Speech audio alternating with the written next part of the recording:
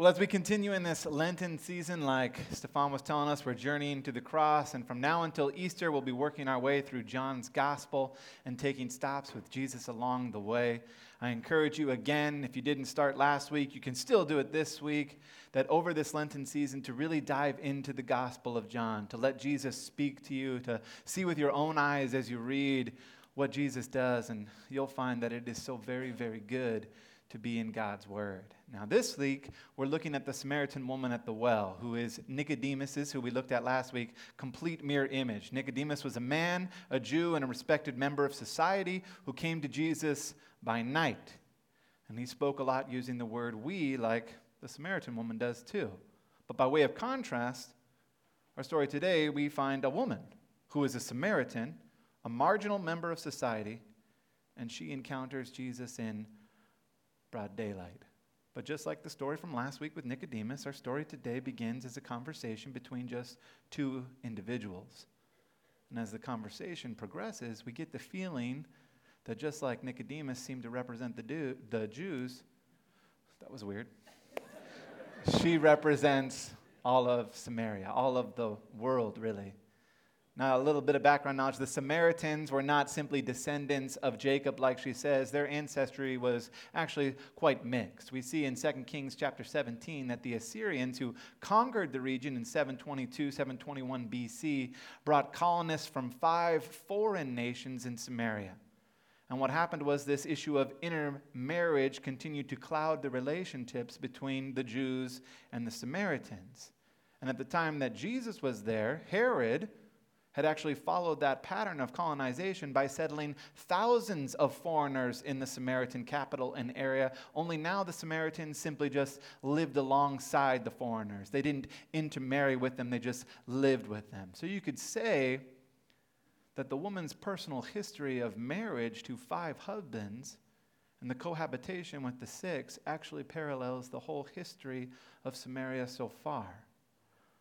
But because the Samaritans had this historical connection to the people of Israel, their faith was a combination of commands and rituals that they got from the law of Moses, put together with various superstitions that they had. They didn't recognize, per se, in the Old Testament, anything past the Torah or the first 5 books. And so most of the Jews in Jesus' time simply despised the Samaritans. They disliked them even more than Gentiles because they were, religiously speaking, from their point of view, just these half-breeds who had an eclectic, mongrel faith.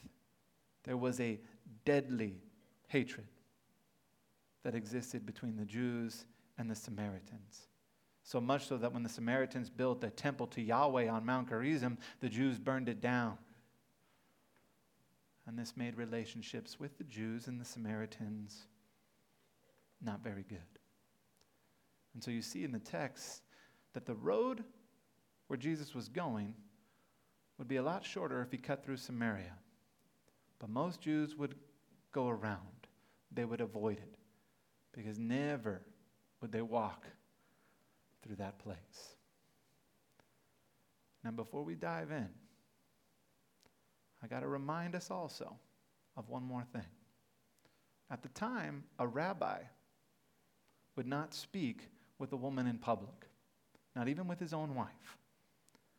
So for a Jewish person to be in Samaria, to be talking to a woman, and to be asking for something, this is very interesting to say the least. But just like we saw last week with Nicodemus, Jesus had something to say about the religious establishment of the day. He had something to say to those like Nicodemus who thought they already knew everything about God and how God works. And what we will find today with the woman at the well is that Jesus has something also to say to those who have been despised by the religious establishment, to those who have felt that they are on the outside of the love of God. And so with those in the back of our minds, let's enter into the text like we've been doing. Now, we don't do this so that we don't have to read the Bible. We do it so that as we enter into God's Word and read, we're recognizing that there's more than just words. that by putting ourselves into the story, we can experience things that just reading we won't always find. So if you have your Bible and you wish to follow along in your Bible, it'll be John chapter 4. If not, the words will be up on the screen to guide us, but I'm not going to always read them, but I want them there as just a reminder that they're there for you to look at. And so here we are, right? We're at the well. We have come with Jesus this way through Samaria because of need. Though the need is not because of travel and we're looking to save a couple of minutes, but because there are people who need to hear what Jesus has to say. And for today, let's have ourselves kind of standing off to the side. Last time we were with Nicodemus as he chatted. This time let's be kind of off to the side. We know that it's about noon. It's very hot. And we see Jesus and his disciples. They've been walking for quite some time, and we see them arrive here. And they stop a little bit away from the well, and they're talking, and the group of disciples makes their way to go on. And Jesus, we see him say, I'm a little bit tired, fellas. I'm going to sit down while you go and try to find something to eat. So the disciples leave him. And as they're pushing their way into the town, they walk right past this woman who's walking. They don't stop or move to the side for her. Instead, she does, because that's the custom. They are Jews, they are men, and she is a Samaritan and a woman. So she is the one who moves to the side. And they pass on, and she makes her way to the well with her bucket that she's going to draw the water with. And we watch her. We watch this woman as she slowly makes her way to the well where no one else is going to be except Jesus is there, but she's not expecting anyone to be there. So we watch on her face as it's a little bit of surprise that she sees someone sitting at the well. And then we hear Jesus ask for a drink of water.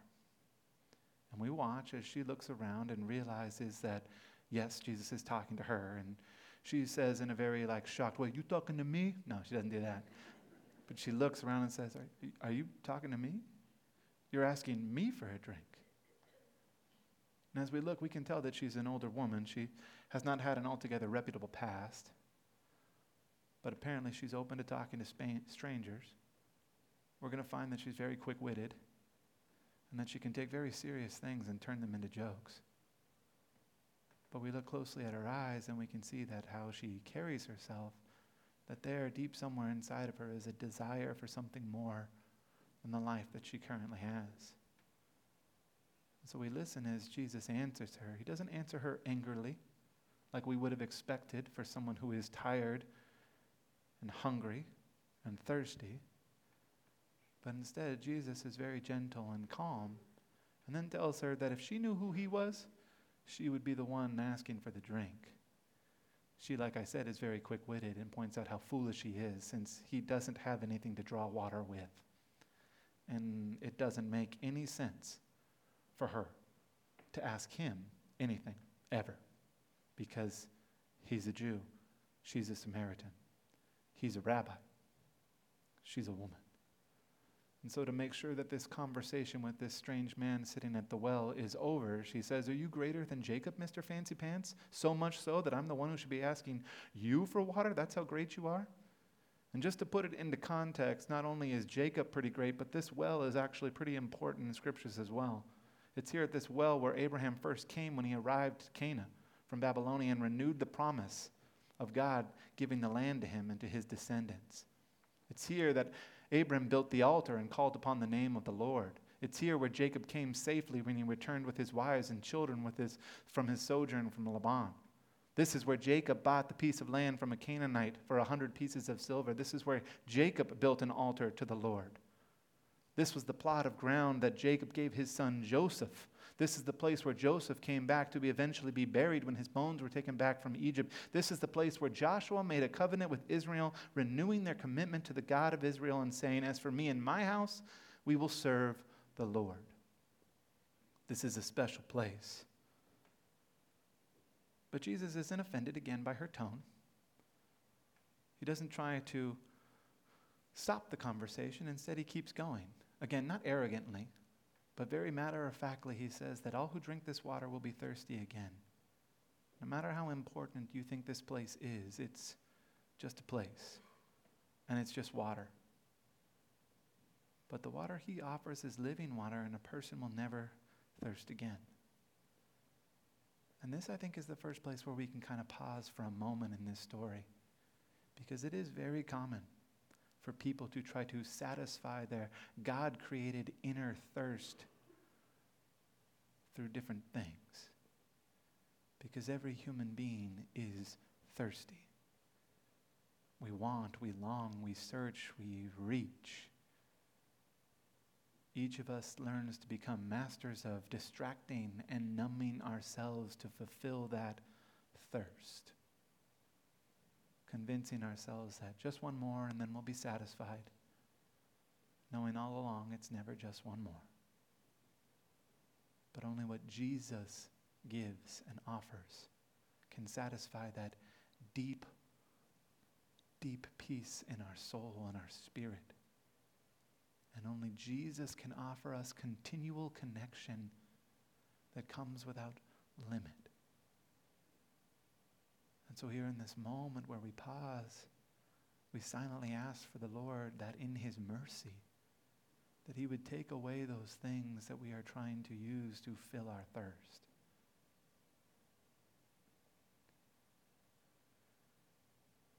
And we would ask that he would fill us instead, that he would quench our thirst, that he would meet us right where we are and give to us what we need. We jump back in the text and we see that the woman is very quick-witted again. And she says very offhandedly, give me some of that water because I am tired of coming here. And we laugh because she's kind of funny.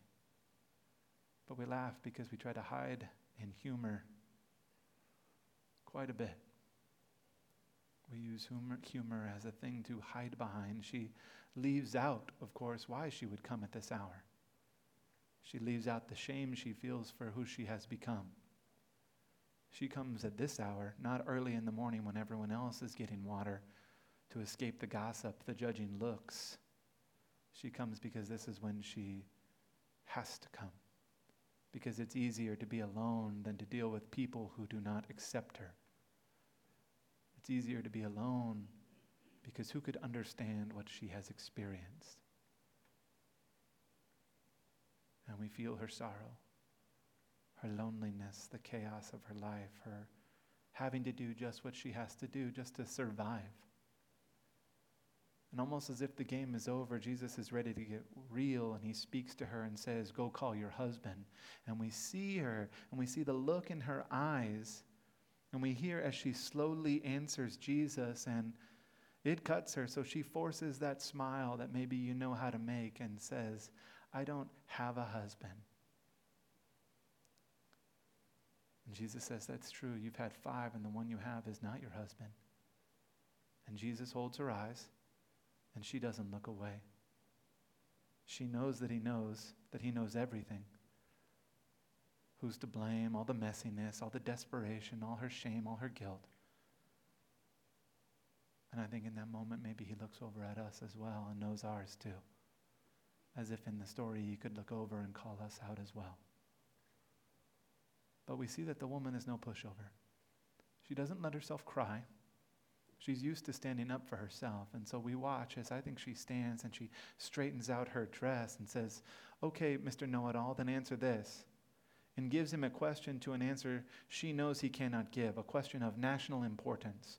Whether people should worship at the Jewish sanctuary in Jerusalem or the Samaritan holy place at Gerizim. And he can't answer it because if he does, and he says that you must worship in the temple, he in a way limits God and denies the history of what has happened in this place. But if he says you can worship on your mountain, then he denies what the Jews are teaching.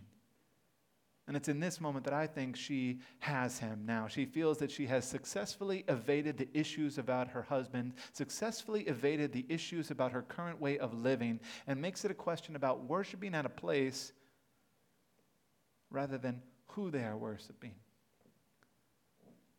She has successfully saved face. Because she's funny and witty, but above all, she is self-preserving. And this is where I found myself seeing myself in her. Because we all know how to self-preserve. We all know how. We all have taken steps to make sure that we survive. to do what we have to do to spare ourselves pain, discomfort, have learned to do whatever it takes to cut ourselves off from harm and discomfort. And we pause here because self-preservation is exhausting. But can you risk giving it up? That is an important question. Can you risk trusting Jesus? And what would that even look like?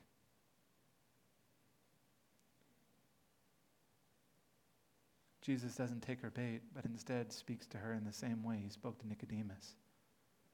Moves her from earthly things to heavenly things.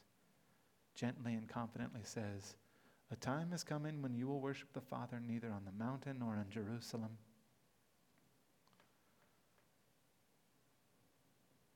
You worship what you don't know because you don't have all the truth. We worship what we do know, for salvation is from the Jews. Yet a time is coming, has now come, when the true worshipers will worship the Father in spirit and in truth. That's what the Father is looking for. We spend so much time focusing on earthly things like places that we forget that Jesus shows us more. To worship in spirit means you are concerned with the spiritual realities, not fixing your mind on places or outward appearances, superstitions, or fixed thinking.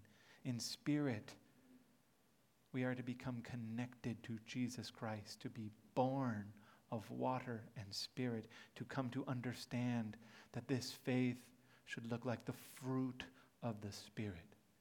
And so truth goes with it, because we worship according to the whole Word of God, not the bits and pieces we like, but all of it. That means we come to the truth of who each one of us is. Jew, Gentile, Samaritan, man or woman, each one of us sinner in need of a Savior. And I think very surprisingly, the woman at the well gets it. I think that this is what she has been searching for. But self-preservation is very strong and hard to break.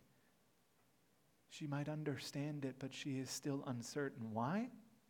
Because he is a rabbi. He is a Jew. He has knowledge, but does he have love? What about acceptance? What about forgiveness? What about all the times that men have failed her in her life? What about all the times her family has let her down? Her community has wronged her. All the times that people have let her down. So I think she looks down and away from Jesus and says, when the Messiah comes, all will be settled. He will tell me. And I wonder how much time passed until Jesus takes a deep breath, not out of pity, but out of compassion. The way that you look at your child, your spouse, your friend when you're so very proud of them. You look at them with great love and not really joy, but you know what I'm talking about. You have that look at them. And Jesus says, I am He. And she looks at him because what that means, what that I am He, it means I accept you. It means I love you. And I have come to you. You who have been mistreated, you who have been abused, you who have been broken, you who have been cast off and left to fend for yourself. I see you and I know you and I love you and I am your Messiah. And he says it to each one of us as well, masters of self-preservation, that we are. He looks at us and says, I accept you, I love you, and I have come for you. I see you, I know you, I love you. And that's probably a pretty good moment to stop, but there is so much more in this story. And as the band is coming up, don't forget what happens next. The disciples come back. They're shocked because he's talking to a woman, but they don't want to say anything, so they talk about food. And he's like, did someone bring him a sandwich when we weren't looking? What happened? And Jesus looks at them and says, food? Why are you talking about food? You have a saying, right? 4 more months to harvest, which, as Mark Twain put it, never put off till tomorrow what may be done the day after tomorrow just as well. He says, why are you procrastinating? Why are you waiting? There is work to do. This is the very reason why we are here. We have come. Because look, there are those who do not know. And what do the disciples look up and see? They see the woman leading people from the town to come back to Jesus so that those people can see, those people can hear the message. They can receive what Jesus alone can give. The woman who is so impressed by the love of Jesus, who has found that she has been loved, accepted, cared for just as she is, that the Messiah himself has come directly for her, goes back to all of those people who treated her so poorly and doesn't care anymore because there's something bigger than what has happened to her, and says, come and see, come and hear this man. And the result in chapter 42 is that they come, or in verse 42, is that they come to believe as well. Because he is the Savior of the world. And how beautiful will it be when each one of us leaves knowing that the Messiah, who has called each of us by name, runs out and begins to speak that to those who don't yet know, so that they can turn around and say, we no longer believe because of what has happened to you and what you have said. We believe because we know, and it has happened to us as well. Make no mistake, that is why we come, ready to reap the harvest, because we have been saved, each one of us. And it is time to go and tell and live about the Savior who transcends all differences of place, style, nationality, and everything else you could think of. The Savior who comes for each one of us.